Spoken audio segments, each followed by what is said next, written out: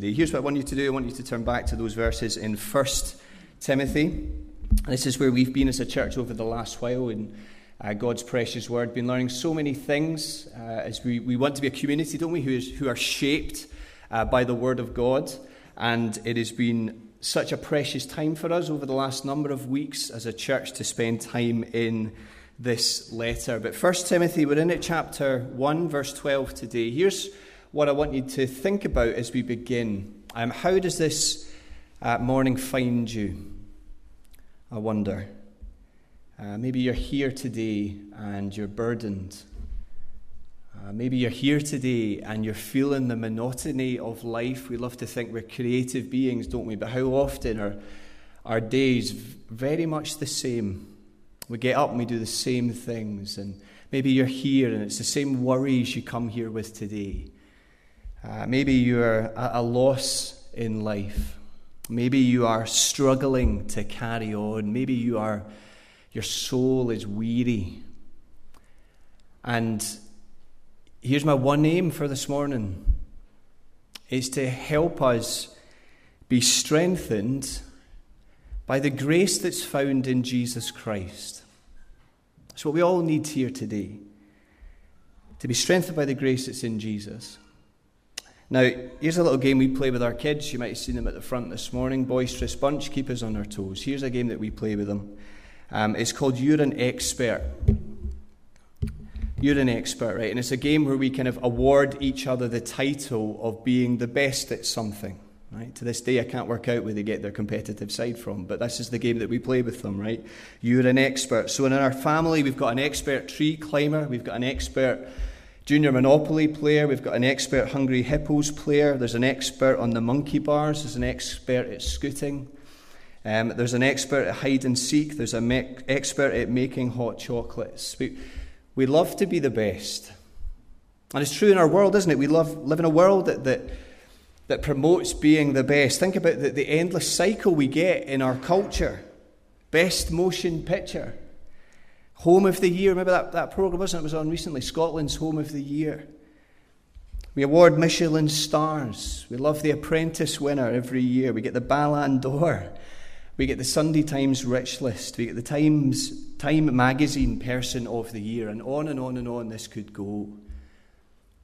We live in a culture, isn't it, that says, be the best. And I wonder if you've walked in maybe today thinking that that's how it works outside is how it works in here. Isn't it? We know in our lives that the pressure we put on ourselves to live up to the person that we want to be. And I take it if that's us here today, if we're feeling the pressure of never quite living up. Sometimes it's the pressure we put on ourselves, isn't it? I take it that there's a refreshing surprise that's right at the heart of these verses.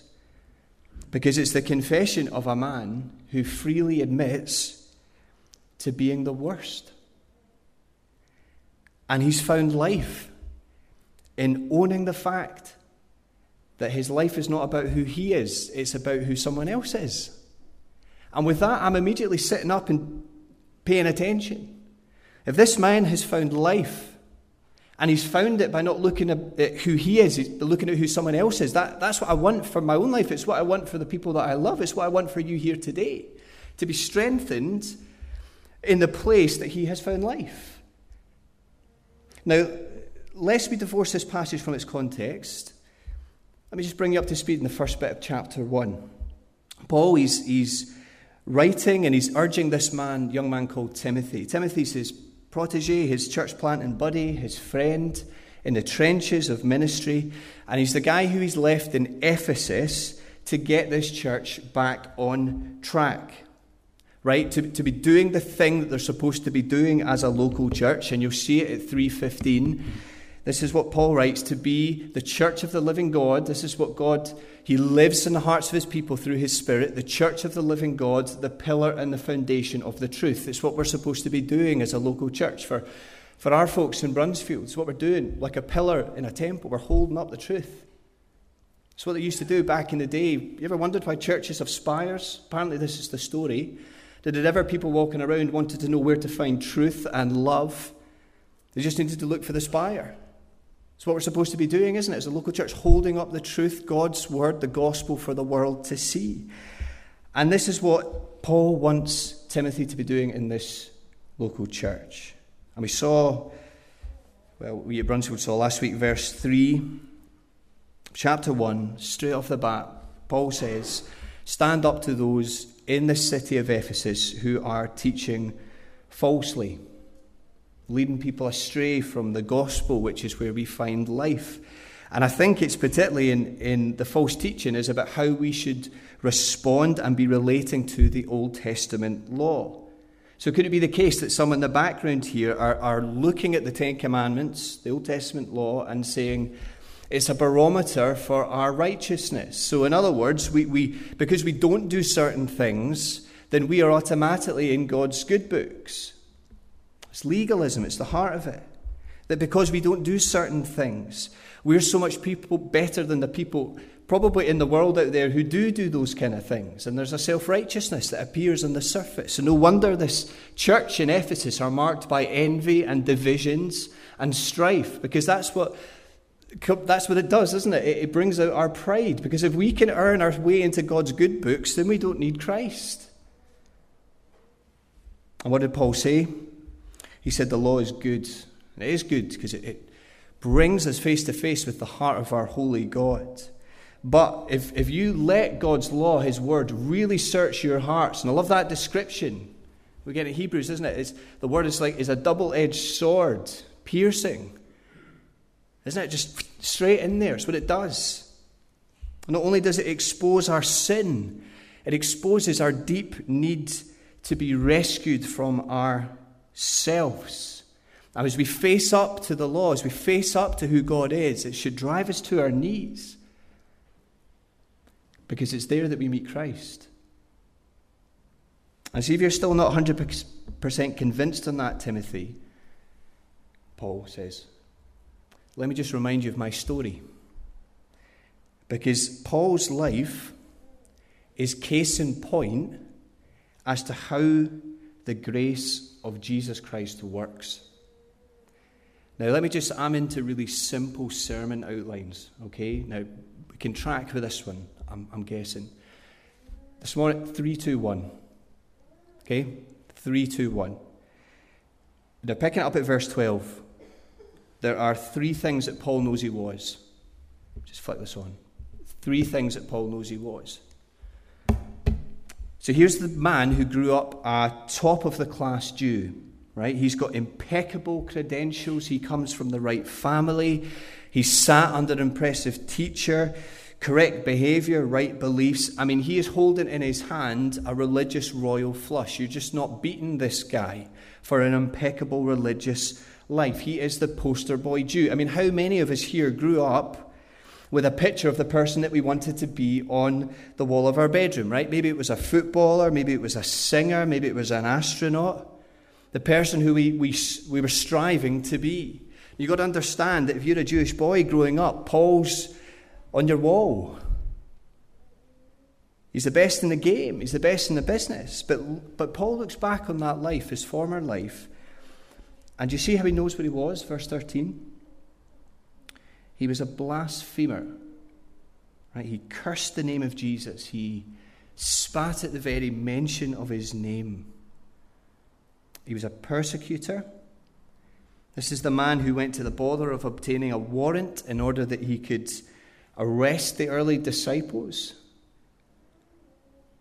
And he was fully prepared to travel all the way from Jerusalem to Damascus, which is a 6-day journey, 135 miles. Remember, there's no kind of megabus back in this day. He's going there, fully intent on arresting the disciples, dragging them all the way back to Jerusalem, presumably so they can be humiliated, because what they stand for, following Jesus, it grates right against everything that his life is all about. It wasn't like he hadn't heard of Jesus, nor that he didn't understand what Jesus was claiming. Oh, if only you told me. No, he flat out rejected it, and he wanted to crush it as a movement. And I take it that Paul looks back on those lists of sins, kind of from verse 8 onwards, chapter 1, and see when he's penciling murder, I reckon he's writing that knowing in his conscience that there is blood on my hands, because he was a violent man. You see, in Acts 9, Luke describes him as a man who's breathing threats and murder against the disciples. I don't even know how that works. How do you breathe murder? I take it it's just a way of helping us see that the guy's just wanting to kill people. And here's the point, I think. Paul isn't just an unlikely convert. He was the guy, see, if we were writing the story of Acts, he was the guy that we would have expected Jesus to just take out the game, silence him. And yet the risen Jesus stops Paul in his tracks on the road to Damascus, and Paul sees the utter folly of his ways. Do you know what I love in that section in Acts?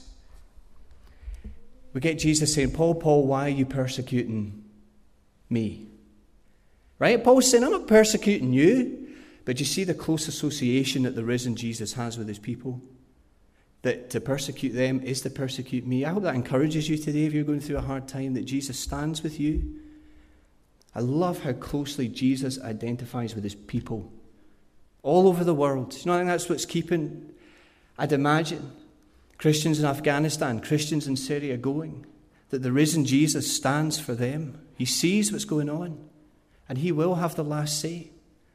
Jesus identifies with his people. But you see how Jesus gives Paul a new purpose in his life. We'll come back to this in a minute. He gives him a new purpose in his life. But there was 3 things that Paul knows he was.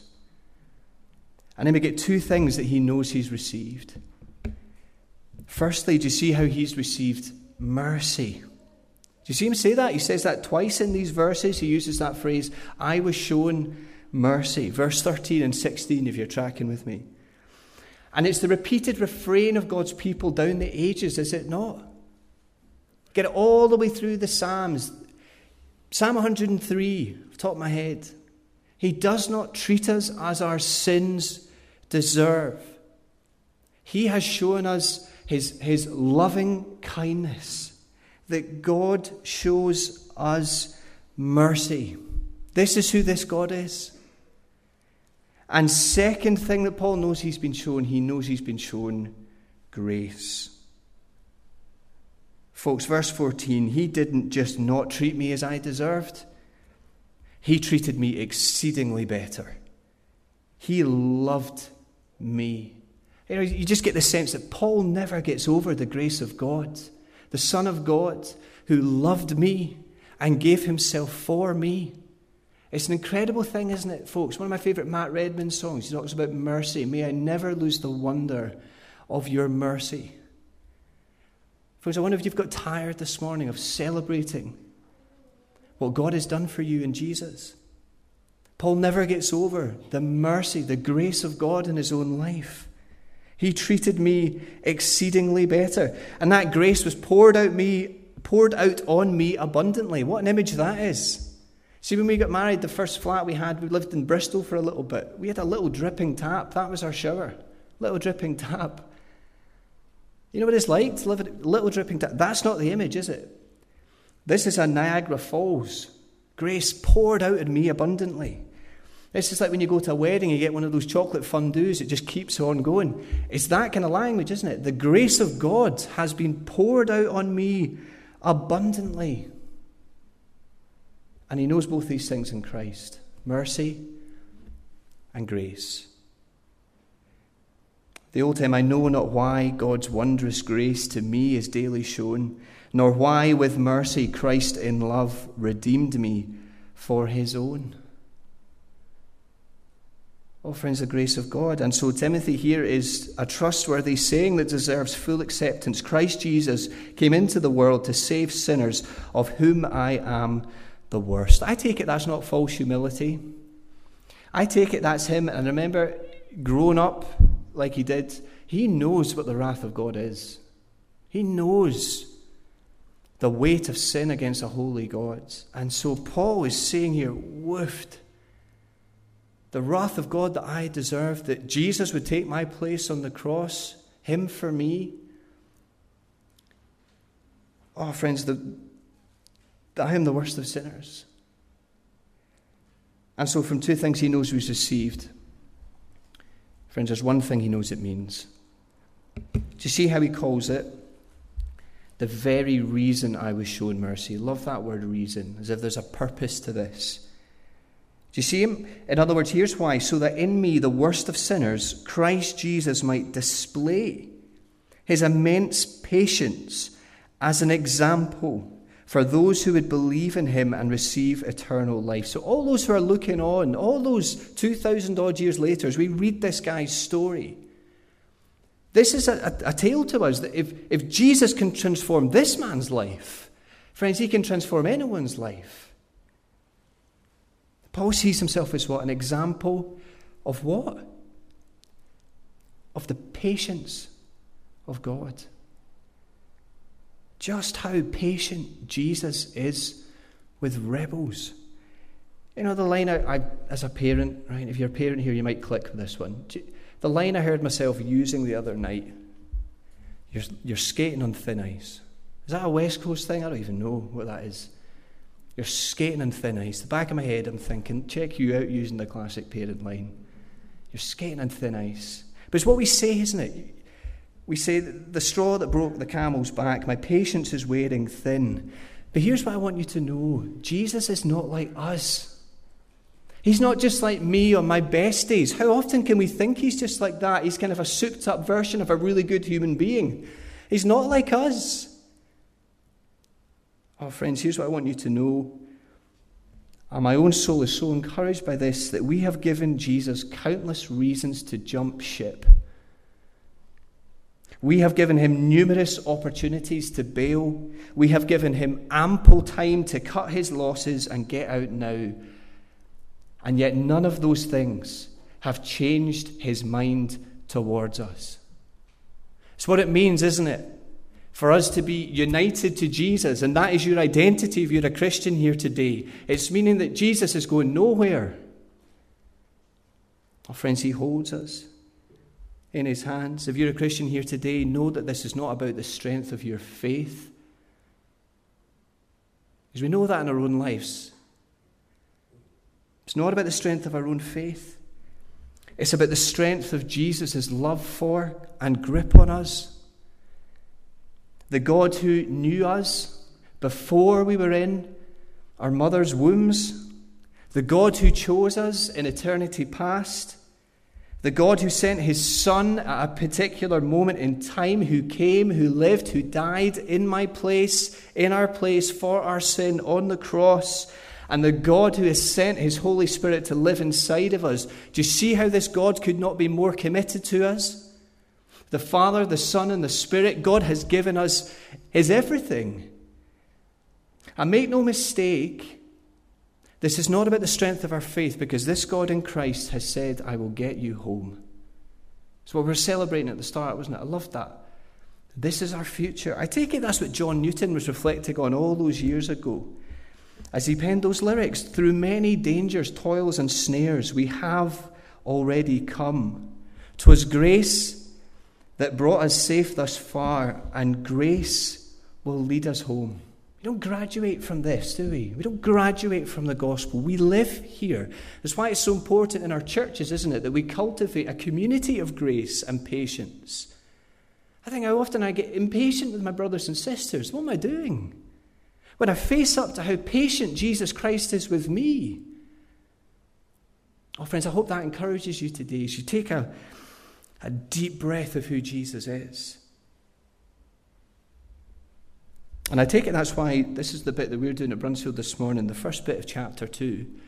I take it that is why Paul says to this church who've perhaps become really inward looking, he says, I want you to be outward looking and get praying for all sorts of people. I take it that's what's driving this. Now let me just ask you, if you think about it, what hope is there for the pub crawl leader in your halls at uni? What hope is there for the banter setter in your workplace? What hope is there for that hard as nails right back in your football team? What hope is there for that neighbour in your street who seems to have life sorted? What hope is there for that high-profile atheist who takes to Twitter to mock the things of the Christian faith? What keeps us going? What keeps us witnessing when it seems like Jesus isn't even on the radar on people's lives? What keeps us going? Friends, what keeps us going? Answer is that Jesus is like this. The pursuing heart of God for running rebels. Is that not amazing? Does that not keep you fired up in terms of evangelism to your neighbours, to your friends, to your mates, that Jesus is like this? That's why Paul would write in chapter 2, God desires all people to be saved. He's got a heart for every single human being who's ever existed and will ever exist. Jesus is like this. It's amazing. I'm so glad that Jesus loves me. Jesus loves me. Jesus loves me. I'm so glad that Jesus loves me. Jesus loves even me.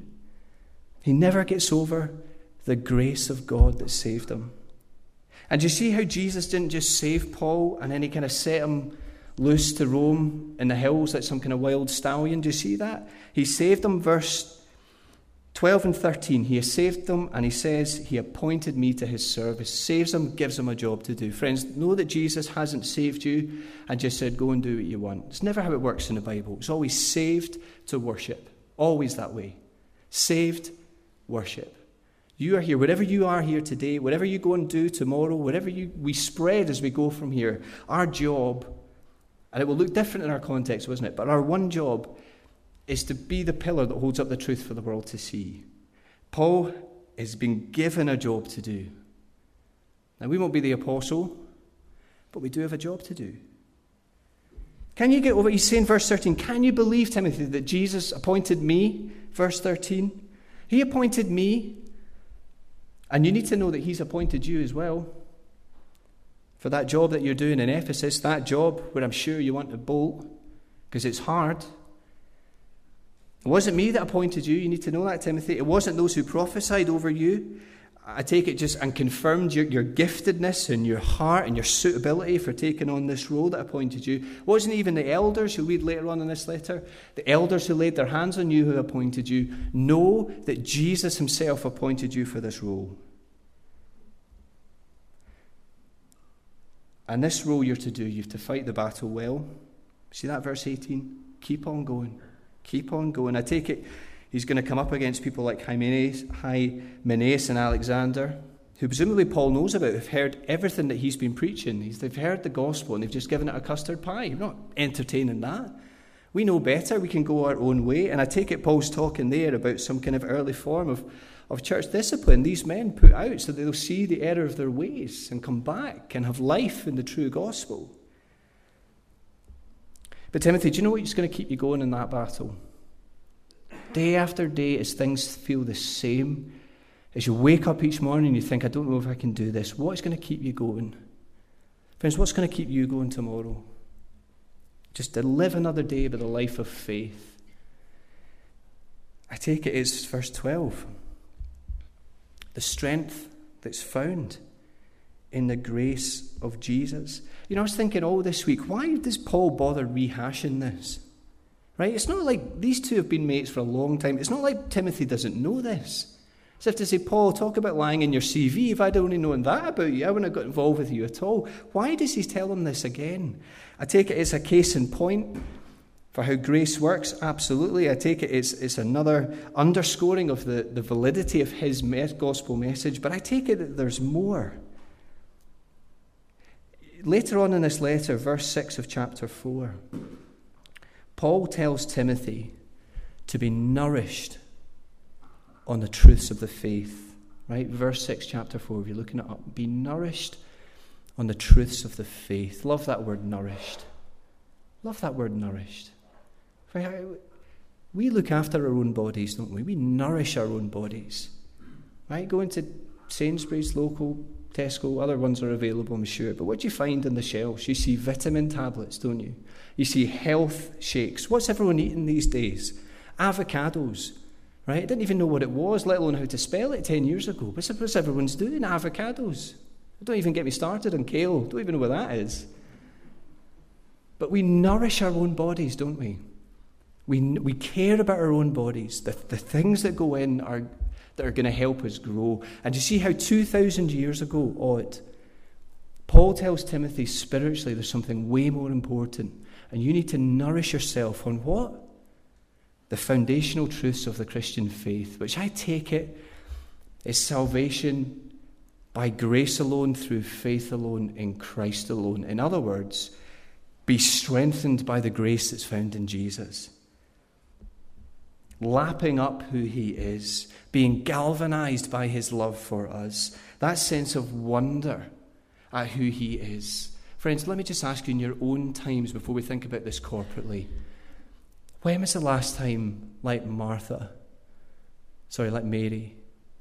that you just sat at the feet of Jesus? I love how he commends her for what? Choosing the good portion. She's here. She wants me. And I take it that's the heart of true discipleship, isn't it? But friends, as we think about this corporately, you know, the reason that we gather here today, that we gather every Sunday, we don't gather so that Jesus might grade us. Where would any of us be if that was the case?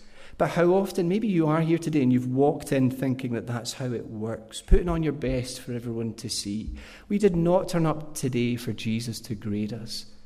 We turned up as a community to be strengthened together by the grace that's found in him. Didn't we? It's what we're about as a community. You know, the more you read of Paul, you just get the sense that he never gets over the grace of God. And these false teachers, what they are teaching, it's multifaceted in this letter, is leading to envy, division, and pride. But Paul's gospel of Jesus Christ crucified in our place for our sin, and by faith sharing his righteousness, friends, it leads to joy, peace, thanksgiving, and life. And let the grace of Jesus be the rocket fuel that propels us into a life of godliness. This letter's all about godliness, but it starts with the foundation of grace. Are you resting in the grace of Jesus today? You know, just as we close, you know, one of the biggest shows when I was growing up on TV was Friends. And some of you may have watched that reunion that they did recently. I don't know if you did. I watched a bit of it, 2 hours of your life, probably not 2 hours you're getting back, right? But let me tell you about one thing, the bit that we watched, the one thing that fascinated me about it. It was a reflection from Matthew Perry. Now, Matthew Perry's the guy that played Chandler. Chandler was the kind of good-looking guy living in New York penthouse. Always seemed to get the good lines. Everybody in school wanted to be Chandler because he was the funny guy. And Matthew Perry in this show, this reunion, starts opening up about his struggles. Right? Round the sofa with James Corden. Don't know how he got that gig, but he did. They're sitting around the sofas, and they're talking about what life was like when they were filming together. And what he said fascinated me, and I'll put it up on the screen, okay? He said this: every time that they filmed in front of a live audience, if he made a joke, if he made a funny line and nobody laughed, it used to kill him inside. Is that not fascinating? That it used to kill him inside. No wonder the guy looked shattered. Because he needed the laughs, he yearned for the affection of people, and he needed it to maintain his sense of persona. No wonder the guy looked shattered. What an exhausting way to live your life. And yet I wonder how many of us here today can perhaps identify somehow with what he's saying. Friends, can we not spend our whole lives trying to perform for other people, trying to get the praise of others? You know, maybe it's your parents. Maybe it's your school grades. Maybe it's your children. You want to come across as sorted parents to them. Maybe it's your classmates. Maybe it's the neighbours in your streets. Maybe it's your peer group. Maybe it's your friendship circles. And dare I say, maybe even it's your church family. That I feel that pressure to perform, that I want them to think that I'm sorted, that I've got it together. Friends, let me just say, I've never met a person who is more impressive in person than they are on their Facebook profile. But it's true, isn't it, that we project the image that we want the world to see. And let me just say that says just as more, I would say, about my feelings of my own heart than it does about anyone else's. But this is where we're finishing today. When you know the God of verse 17, the God who is eternal, and get these descriptions of who he is today, the God who is eternal, the God who is immortal, the God who is invisible, the God who is so far above the things of the earth, who is 3 times holy. When you know that God, and in Christ you can call him your Father. We should never go over those two truths at the beginning of the Lord's Prayer, should we? Our Father who art in heaven. He is in heaven. Dwells in an unapproachable light, and yet he's our Father. We have his ear. If you know that that God is for us in Christ, and he loves me on my best days, and he loves me on my worst days, and he loves me exactly the same, friends, I take it that that is the place where we will find life. As we know the forgiveness and the grace and the mercy of Jesus Christ. So friends, my one aim today is that we would be strengthened by the grace that's found in Jesus Christ. Tell you what, let's have a moment of silence. And it's really fitting that we're going to move into a time of communion now. But why don't we just have a time of silence? And let's just bring our own prayers before our God, knowing that he hears us in Jesus, and then I'll lead us in a short prayer.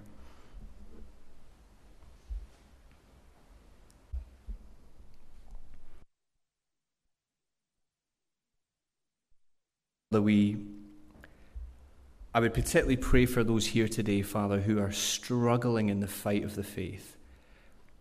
And I would pray, Lord, that by your Spirit you would bring a sense of assurance at who they are in Jesus Christ. Ransomed, redeemed, chosen, forgiven, sealed with your precious Holy Spirit.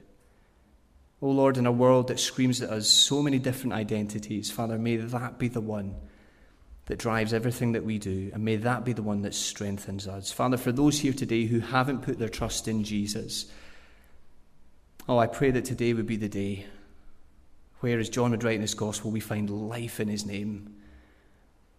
And Father, we just praise you for who you are today.